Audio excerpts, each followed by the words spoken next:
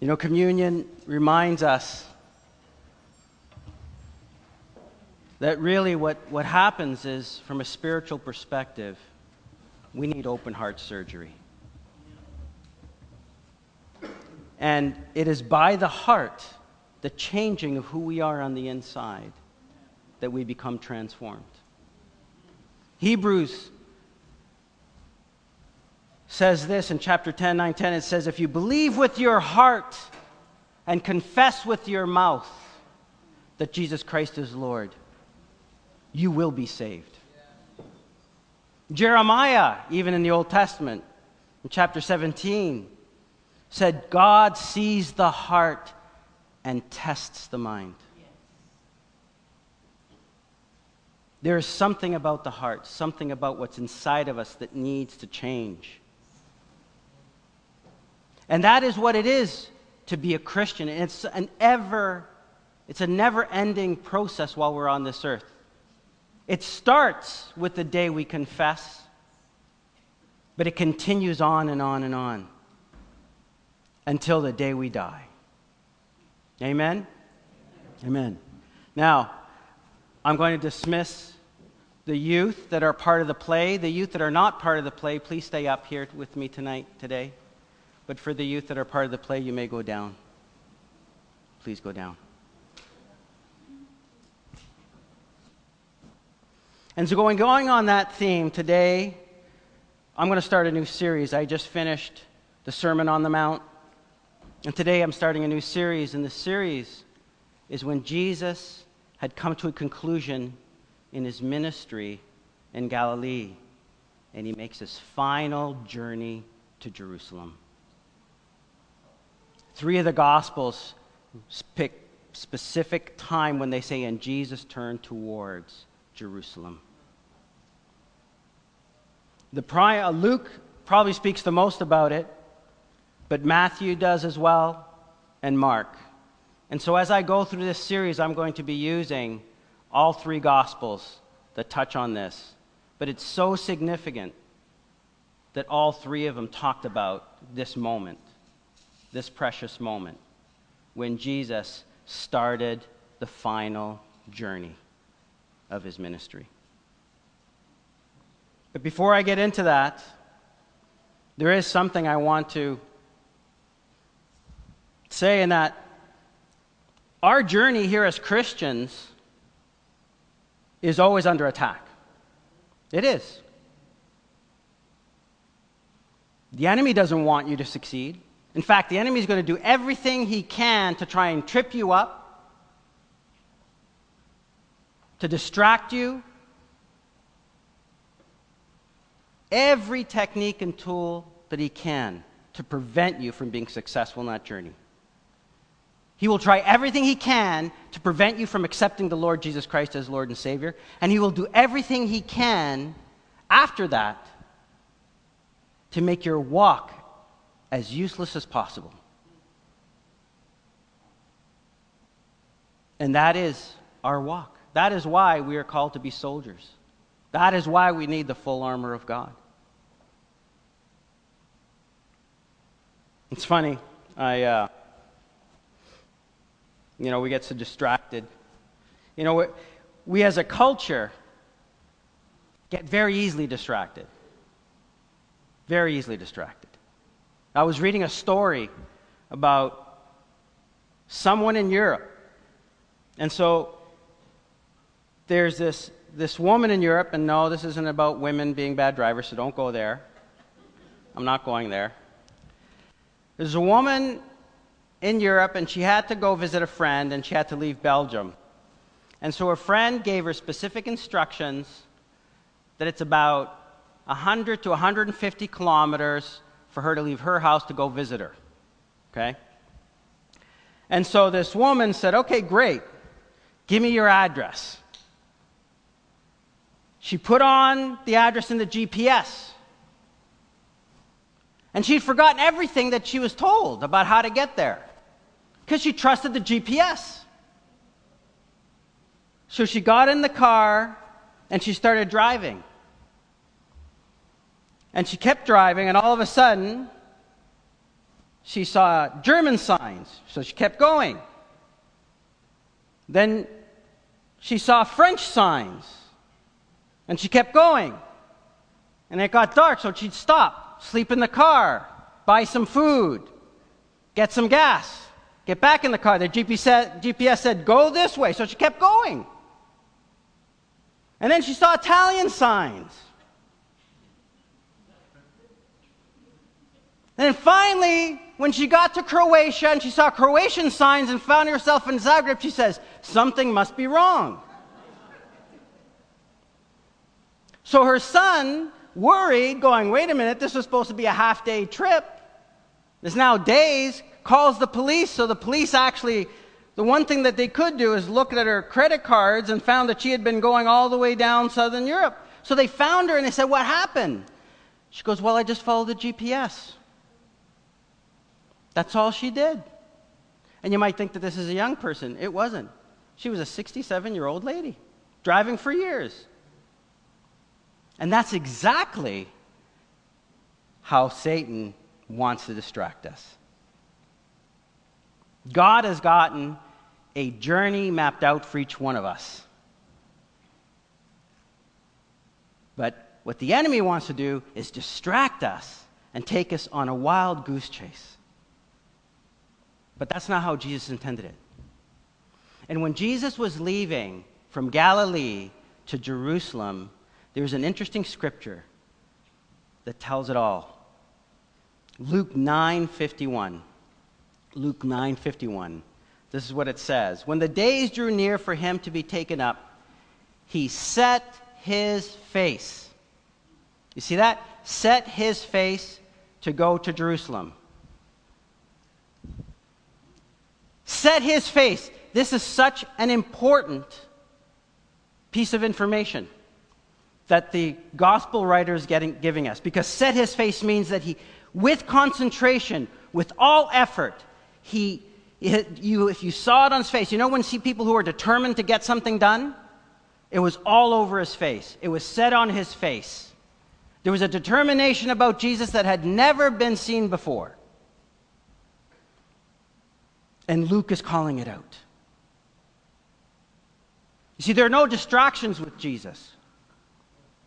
When he sets out on a journey, he sets out on it purposefully. And where to? To Jerusalem. Jerusalem. Do you know what Jerusalem stands for? City of Peace. Isn't that ironic? Jerusalem is called the City of Peace. It actually means, you shall see peace. So here's Jesus on a journey, beginning his journey down to Jerusalem. But the real issue is, what does Jesus see? And what does his followers see? You see, because he's probably spent close to 3 years right now with his disciples and all his followers. They've heard his teachings. They've seen his miracles. They've followed him all over the place. And now this is near the end. You see, up until now, the Gospels have been giving us accounts of his life, probably in a span of years. But the journey from 951, also in Mark 10 and in Matthew 19, it changes from years to months. And now there is a determined effort to get to Jerusalem. But in that journey, there are many lessons. Many lessons. And the first lessons we get to see are lessons around how much have the disciples learned? How much have they absorbed in terms of who Jesus is? I mean, just before this, Peter had proclaimed that Jesus Christ is the Messiah. But did he really understand what that meant? Did the people who came to him for miracles understand what that meant? And the first stories that actually come out of Matthew, Mark, and Luke on this voyage are ones that test the heart to see whether people truly understand who Jesus was. in his last voyage to Jerusalem. When I read the stories, it reminded me of an article I read online by Microsoft. And we shouldn't be too critical of the disciples, because we in our day and age are pretty bad when it comes to focusing and retaining information. Listen to this. Microsoft, this is in Canada, they did a study not too long ago, said they were actually looking at the attention span of people who worked. And they looked at how much time do you concentrate on the task, right? Listening, doing. In 2008, it was 12 seconds. That's crazy. 12 seconds. That's supposed to be pretty good. 5 years later, it was only 8 seconds. 5 years. That would have made it in 2013. We're 10 years later. I think they stopped making the study. You know why? Because 8 seconds is 1 second less than a goldfish. Yeah. Our attention span is getting close to that of a goldfish. It's no wonder that preaching has gone so small and so concise in churches these days. People just don't concentrate. They don't. But the question I have is, should we give in to that? No. We shouldn't give in to that. You see, that's part of the plan. Fill your lives with things. Fill your time with all these distractions. Make you so oriented to little short pieces of information that you could never consume enough that you need.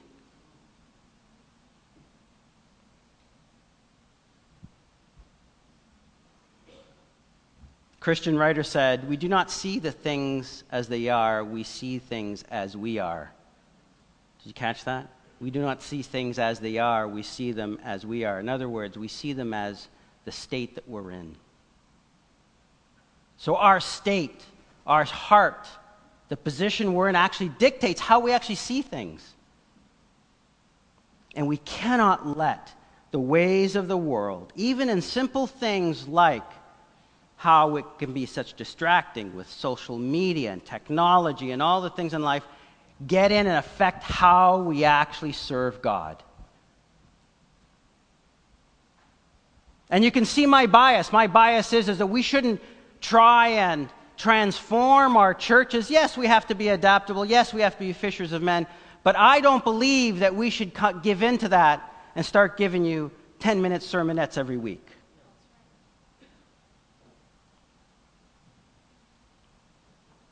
We need to be diving into the Word of God with the same concentration that Jesus had when he set his sights on Jerusalem.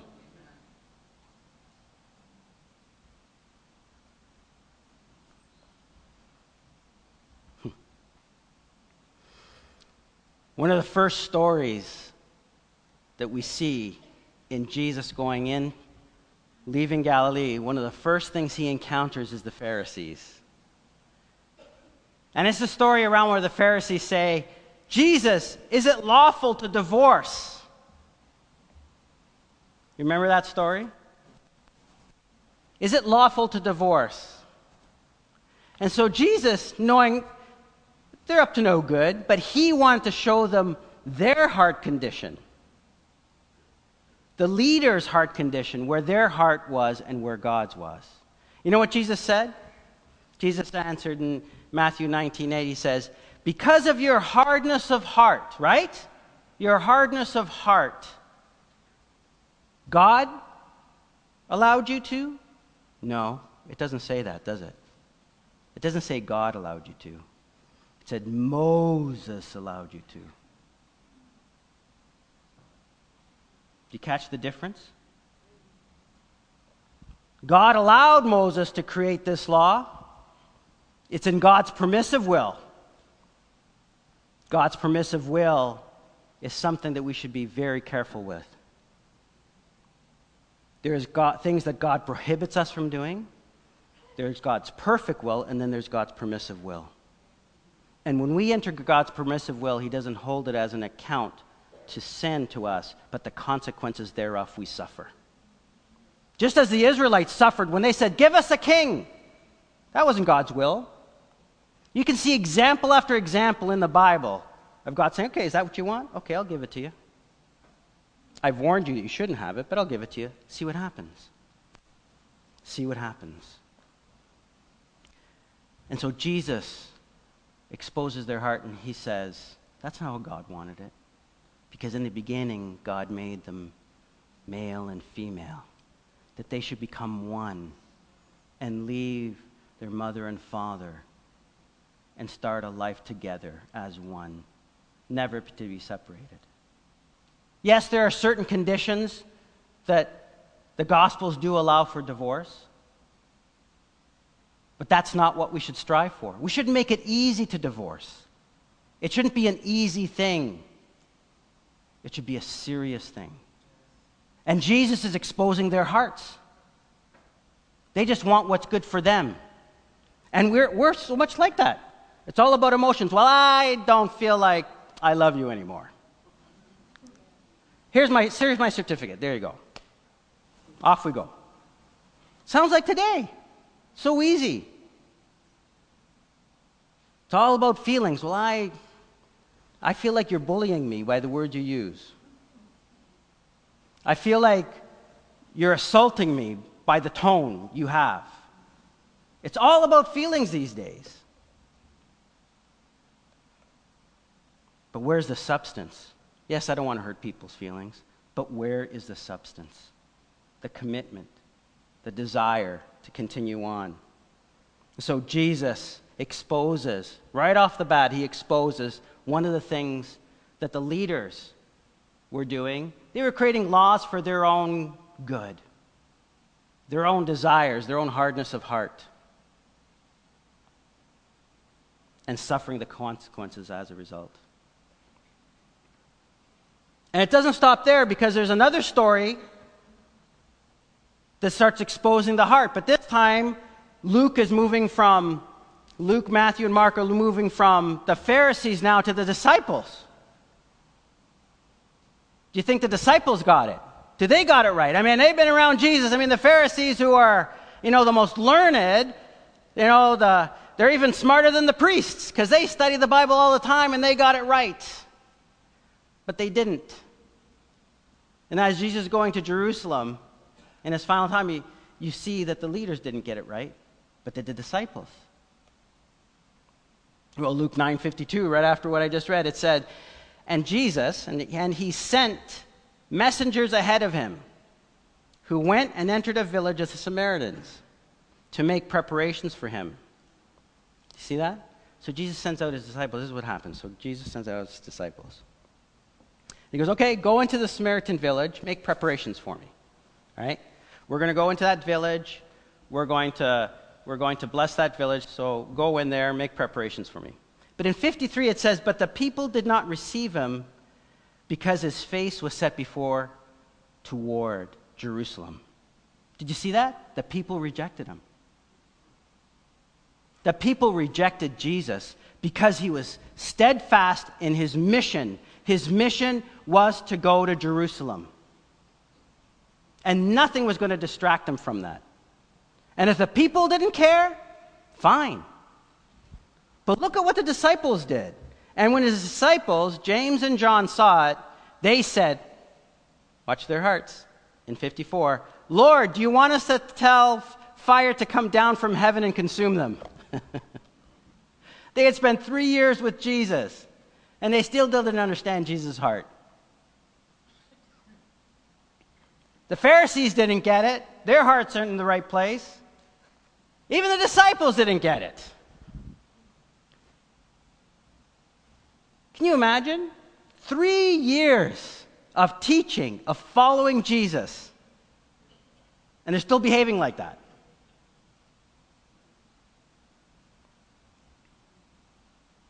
Psalm 78:11 says, they forgot his works and the wonders that he had shown them.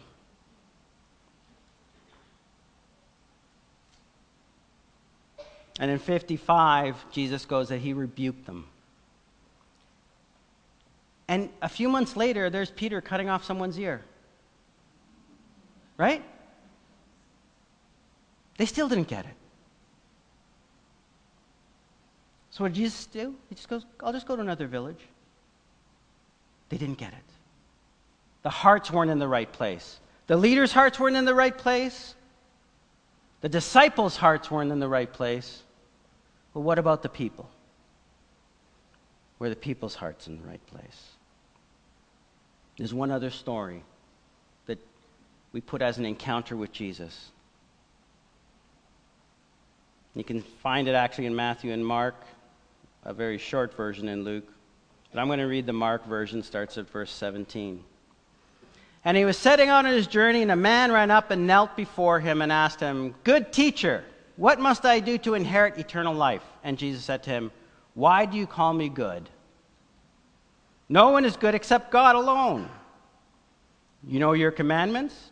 Do not murder, do not commit adultery, do not steal, do not bear false witness, do not defraud, honor your father and mother.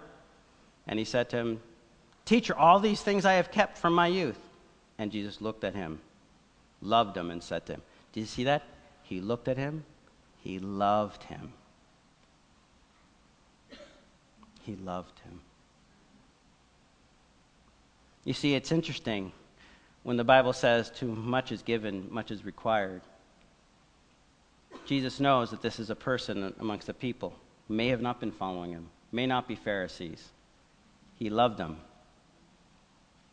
But he didn't stop him from wanting to correct him. But he corrected him in love. He corrected him in love. And this is what Jesus says, You lack one thing. Go, sell all that you have and give to the poor. You will have treasure in heaven, and come, follow me. Disheartened by this saying, he went away sorrowful, for he had great possessions. Again, another story, another example. 3 years of hearing his teachings, of being with him, and still they did not understand. But he was not deterred. Jesus was not deterred. He kept going. He kept going. You see, one of the things that we learn so very, very much in its basic form is that it takes the Spirit of God to really solidify what the Word means. Do you understand that? Without the Spirit of God, there is no understanding of the Word. So before we start to criticize, I am the first to confess, based on how I came to the Lord, that if it wasn't for the Spirit working in my life and working my heart, I would not understand. I wouldn't. You can give me all the teachings, you can give me all the wisdom, you can give me all the sayings, but if it isn't for the Spirit of God that is convicting you and is telling your heart that something is true and important here, you won't understand it. Because all it is mere words. Mere words. But there are times that the Spirit touches you, and like lightning, something sticks. Something sticks. Moody. You've heard me talk a lot about Moody, but there's an interesting story about Moody, and he goes overseas. This is later on when this is later in his pastoral career. After God had shrunk his church and then expanded it again, and he had all these great things happening, all these wonderful programs, successful pastor, successful church. And he went to see a British evangelist named Henry Varley. And Henry Varley said these words, "The world has yet to see what God can do with and for and through and in a man who is fully and wholly consecrated to him."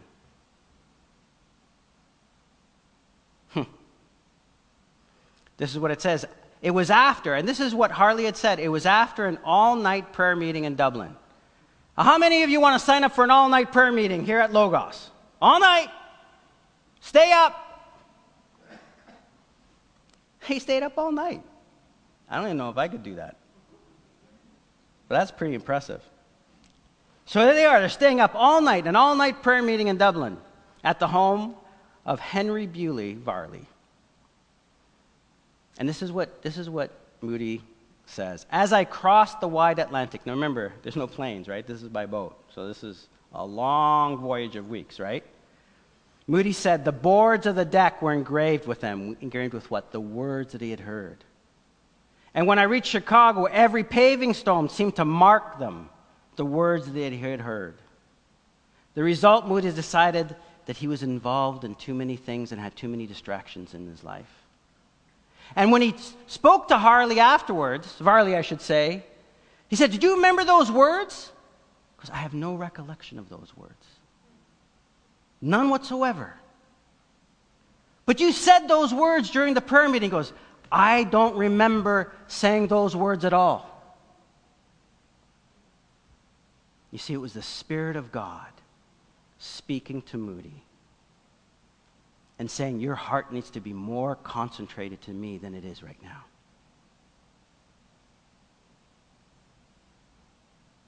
And so on this final journey that Jesus is taking his disciples, we are learning something about ourselves. We are learning something about what it is to be a Christian. And the first thing we're learning, it's not about head knowledge. You can memorize the entire Bible. You can be the best, apologetics person who argues the greatest, arguments to win over arguments. But that's not going to save people. That's not going to convert people to knowing the truth. None of it is. Just like with Moody, it is the Spirit in mystery that does great things.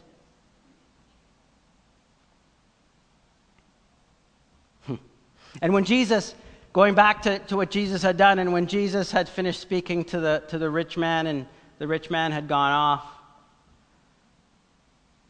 Jesus talks about how difficult it is for wealthy people to enter the kingdom of God. It is very hard for wealthy people to enter the kingdom of God. Why? Because they're so self-sufficient. It's true. But we got to realize one thing. Compared to the world, we are wealthy. And how hard it would be here in first nations like Canada, U.S., Britain, where you have everything, all the distractions. We're becoming like goldfish. There's so much. There's Netflix, Prime Video, Disney. I don't know. There's so many others out there. I used to think I had a lot of channels when I had cable. I still remember the days where the TV was black and white, and I had to walk up to the TV and get off the stove and get some exercise and go click, click, click, click. And then I was really surprised, when they brought out the converter with a wire that went to the TV. And you had this long wire going across the floor, and you could sit on the sofa. You didn't have to get up anywhere. You could press the button, and it would switch the TV channel. That was great. Now, oh my goodness, there's hundreds of channels you can choose from. And that's just cable. And then you can get a package. And then you can get an add-on Netflix, and Prime, and Disney, and then you got YouTube. We are rich. You know how you know you're rich? When there's so many choices for you to do something that you don't know what to choose. I remember I did some work in Brazil, very brief work with some Brazilians, and this Brazilian woman came up to Canada, and the first thing that she did when she went into a grocery store is she started to cry. She started to cry. And then she went to another grocery store, and the same thing, and another one, and another one, and another one. You see, we lead privileged lives. We do. And so, don't think that we're not like the rich ruler here. We are very much the same. And look what they said. Jesus says how difficult it will be for those who have wealth to enter the kingdom of God. And everybody's going, it must be impossible, Lord, right? That's how the disciples responded. And this is how Jesus responds. He goes like this: with man it is impossible, but not with God. For all things are possible with God. Amen? You see, we can't do it on our own. We can't. It is impossible. But we need to change our perspective. We need to change our hearts. Not just for the very fact that in how we actually accept Jesus Christ, but also in how we walk in our journey serving Him. Do you want to be disciples that every time something happens, you get it wrong? Fire and brimstone just because someone doesn't listen to you? Lord, my neighbor, I've tried 100 times and he doesn't listen. Oh, just get rid of him and give me a new one so I can start again. You know, sometimes we might feel like that. That's not the heart of God. It isn't. Okay, I felt like that sometimes. You know, it can be hard. But here it is. I want to show you something. I want to show you something very interesting. Ephesians 2:12. 2:12 and 13. Says this: remember that you were at a time separated from Christ. Remember, there was a time you didn't know Jesus. You were alienated. You were strangers to the covenant of the promise. Remember, you had no hope. No hope whatsoever. But then in verse 13 it says this: but now in Christ Jesus, you who once were far off. Do you see that? You who once were far off have been brought near by the blood of Christ. You have been brought near. You have been bought with a price that not just brought salvation, but brought you near. And there's one interesting that's happening. And I started with this verse, but let's go back to verse 4. But God, being rich in mercy, because of His great love, with which He loved us. You see, it was love that drove this. Even when we were dead in our trespasses. What does it say? Even when we were dead in our trespasses. Okay? Before knowing God, made us alive together with Christ. How can that happen? Even before? What this is saying, that even before you knew who Christ was, He had already made you alive with Christ.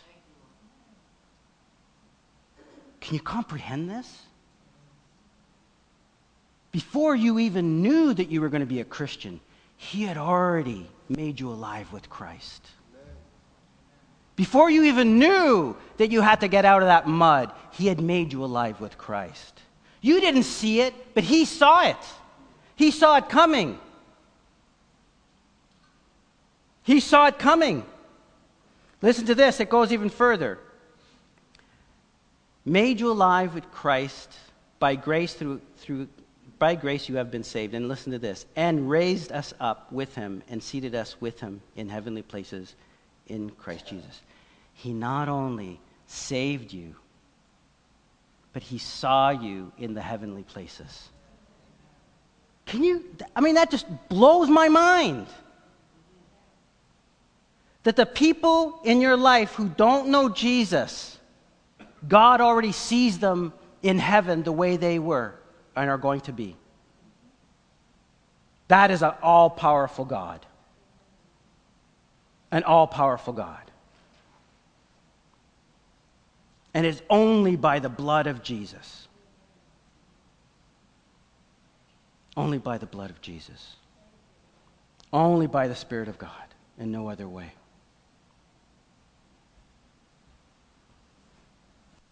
when I read this, I'd never read it like this before. That me, when I was a sinner, he saw me as I would be in the heavenly places. He didn't see me over there. He saw me the way I would be over there.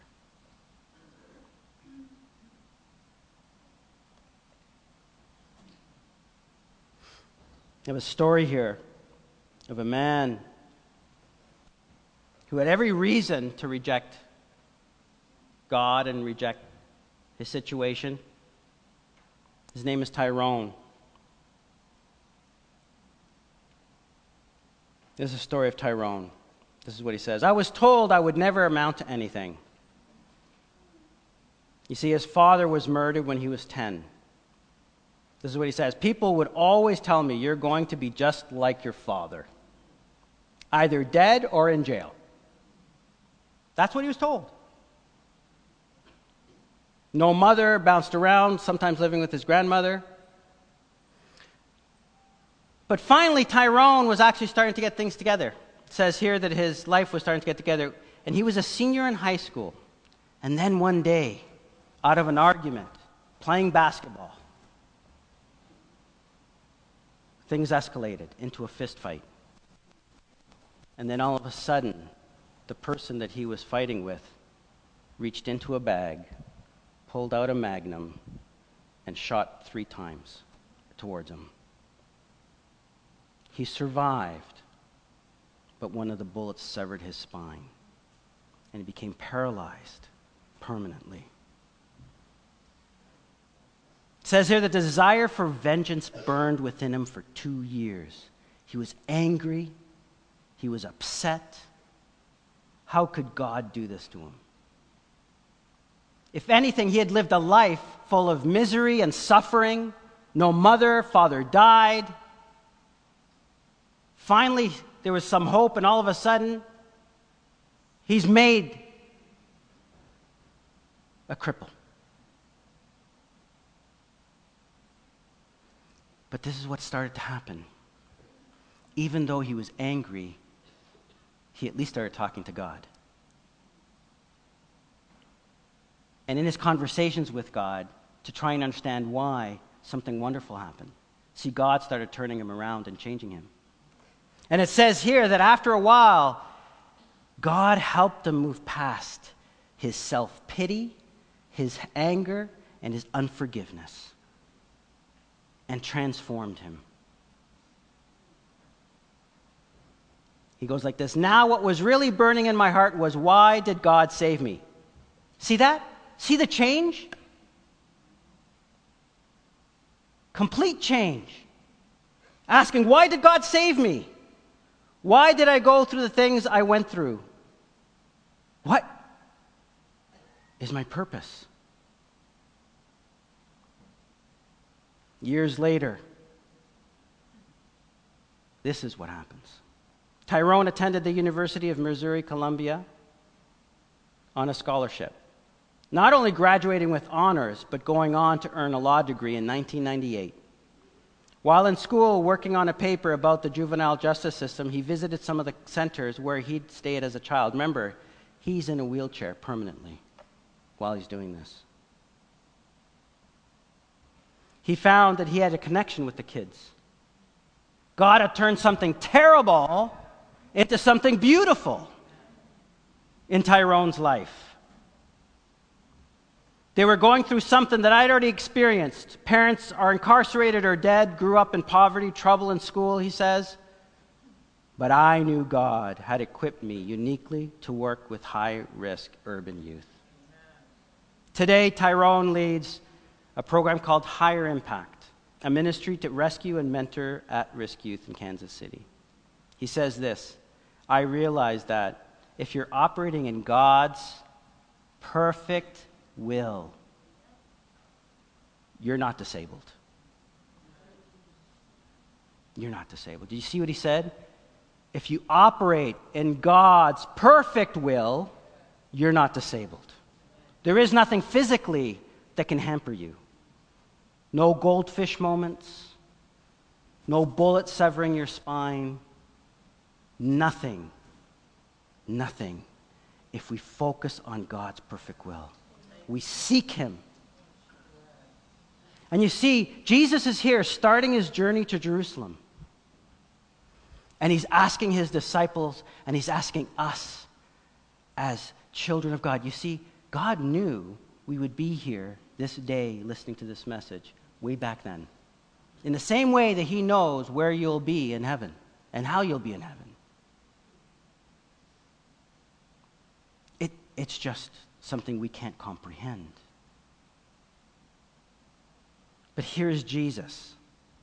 And he's asking us, remember the quote I said, we see things as we are, but Jesus wants to transform us so that we see things as he sees them, not as we see them. And you see, when he was looking out and his face was set to Jerusalem, he wasn't seeing all the issues that were going to come up, that we're going to learn about as we go through this series. Those were important lessons in life that we have to go through, that they had to go through. And as we go through life, we need to have our eyes set on Jerusalem. And you see, it doesn't say when Jesus had his eyes set on the cross, he turned to Jerusalem. It doesn't say that when Jesus had his eyes set on the Last Supper, that he turned to Jerusalem. It doesn't say that when Jesus turned to Jerusalem, he was thinking about the beating he was going to take, the suffering he was going to have. What does the Bible say that he was thinking of? When the days drew near for him to be taken up, he was looking beyond the cross. Do you see that? Jesus wasn't looking towards Jerusalem because of what's in the cross. Yes, he knew the cross was pivotal, and that's what made us be forgiven. He died for our sins, but he looked beyond it, because you know what was beyond it? Pharisees who would come to light and see him as who he was. The rich ruler who might actually be able to be saved because of what happens after the cross. The disciples who will finally get to understand what happens after the cross. Yes, it started with the cross, but the cross was just the first step. The second step was to defeat Satan, take the keys of hell from Satan so that he now is in control of your lives and that he can bring the Spirit into your life so that you can live a life of victory, so that you can set yourself and your face on Jerusalem, so that when you look to Jerusalem, you don't look at what's happening in the Middle East right now. What do you see? Do you see the new Jerusalem coming down? Is that your vision? You see, Jesus is calling us to have his vision in our lives. Not to see with our eyes, but to see with his. When he set his face on that journey, he was seeing beyond what was going on. He was seeing himself seated at the right hand of the Father, interceding for all of us. And he's asking us to join in that journey, in the same determination, with the same vision as he had.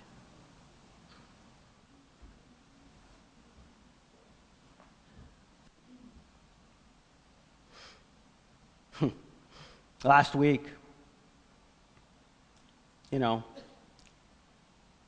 I was going downtown, and a little embarrassing moment happened to me. And we decided to take some of the young people downtown with us to go have a lunch, the interns and a couple of young people who stayed behind and volunteer. And so we drove downtown. And I warned them, hey, we're going downtown, so it might take a while to get downtown. But I want to take you to this great place that I know. This great place that I know. You'll love the food. I used to go there when I used to go to Ryerson. And so I said, come with me. Yeah, you're going to love it, right? What I didn't know was that the Santa Claus parade was going on. I had no idea. So I started driving down there, and it's crazy. Everything is slow. It should only take me 30 minutes. An hour in, and I'm going, how am I going to get around this? All the roads are blocked. And so I'm determined. It doesn't matter. I'm going to go. And there's another car following us, and we're in contact, and we said, look, this is what we're going to do. I don't care about the Santa Claus parade. Even if they're marching, we're going to go through because the restaurant that we wanted to go was on the other side of the Santa Claus parade, but it went all the way up Yonge Street, all the way up to Bloor. And so I said, okay, we're going to park the car. So park wherever you are, and we're going to walk. That's what we did. We parked, and we walked. We were determined. We got to Yonge Street, and the barricades are still up, but we walked through the barricades to the other side. We went to that restaurant. The other group that was in the car, they parked wherever they were. And they ran to get to the restaurant because it's food and fellowship. You see, they weren't looking at the Santa Claus parade. They weren't looking at the fact that it was raining a bit. They wanted the food. And then they forgot where they parked, but that's another story.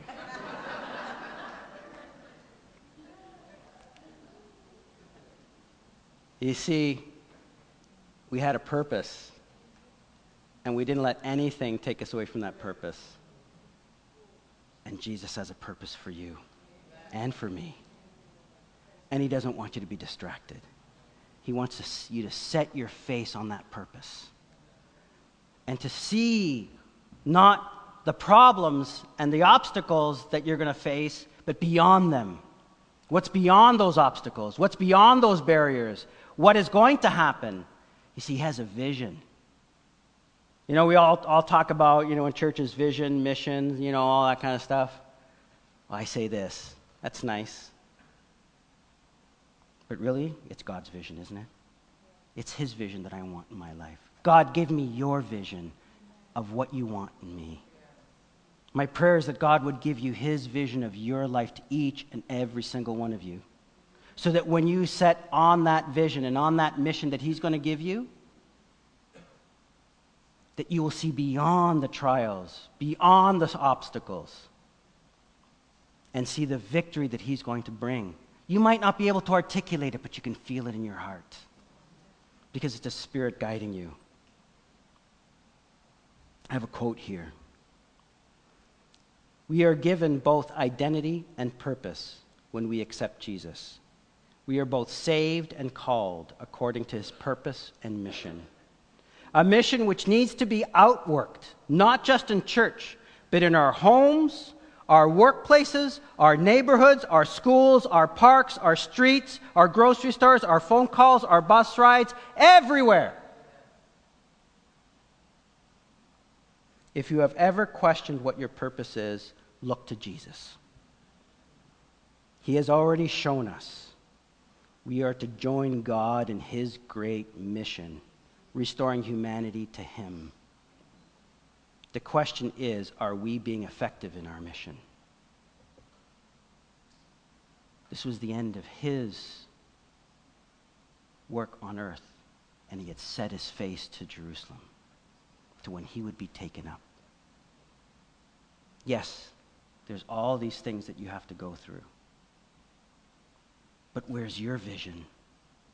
Is your vision on the end that he is trying to accomplish in your lives, in the life of this church, in the life of your family, your neighbors, everywhere? See, God has a purpose and vision as to what's going to be ahead. And he sees who you are all the way, instantaneously. He sees you here as you are, but he also sees you how you will be while you're in heaven with Christ. I can't even fathom that with my puny brain. He sees me where I am and where I will be. And that's wonderful. And while I'm here on this earth, my prayer is for each and every one of you to please, please seek his vision for your life. Seek his mission for your life. Seek his purpose for your life and live in his perfect will, regardless of whatever comes your way, because you will be able to see beyond what comes at you and live in victory after victory after victory after victory after victory. Amen. Amen. Now, I am standing between you and some wonderful, beautiful, loving fellowship time. But we're going to pray first. We're going to pray first. Let's all stand.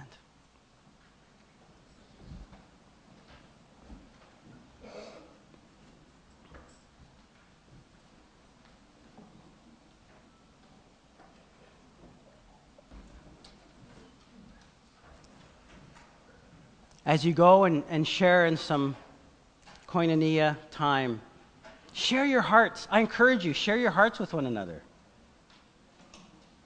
Don't just ask, oh, how was your day? That's good. Ask, how was your day?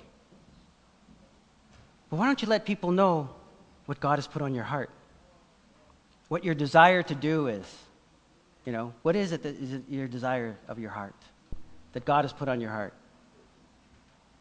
The other day, one of the sisters came to me and says, Julio, I have a desire to go and reach this neighborhood here, this community. Then I had another group of people who said, Julio, I have a desire, we have a desire to open up a food bank in this church and reach out to people. What do you need to set your face on? Jesus is calling you to join in his journey. Don't look down. Look forward to where he wants to take you. Amen? Let us pray. Father, I just thank you for today. I thank you for your Spirit. I thank you for the blood. I thank you for your victory. I thank you for being in heaven. I thank you for sending the Spirit. I thank you for this church. I thank you for the work that you're going to do in these next coming days, weeks, months, years, in each and every person's life in this room. Lord, make your will clear in the name of Jesus. May your Spirit pour out in the mighty way that there is no doubt. Let our vision only be yours. See, we know you're already there working, and you've invited us into the work. Show us where you're working, Lord. Invite us in.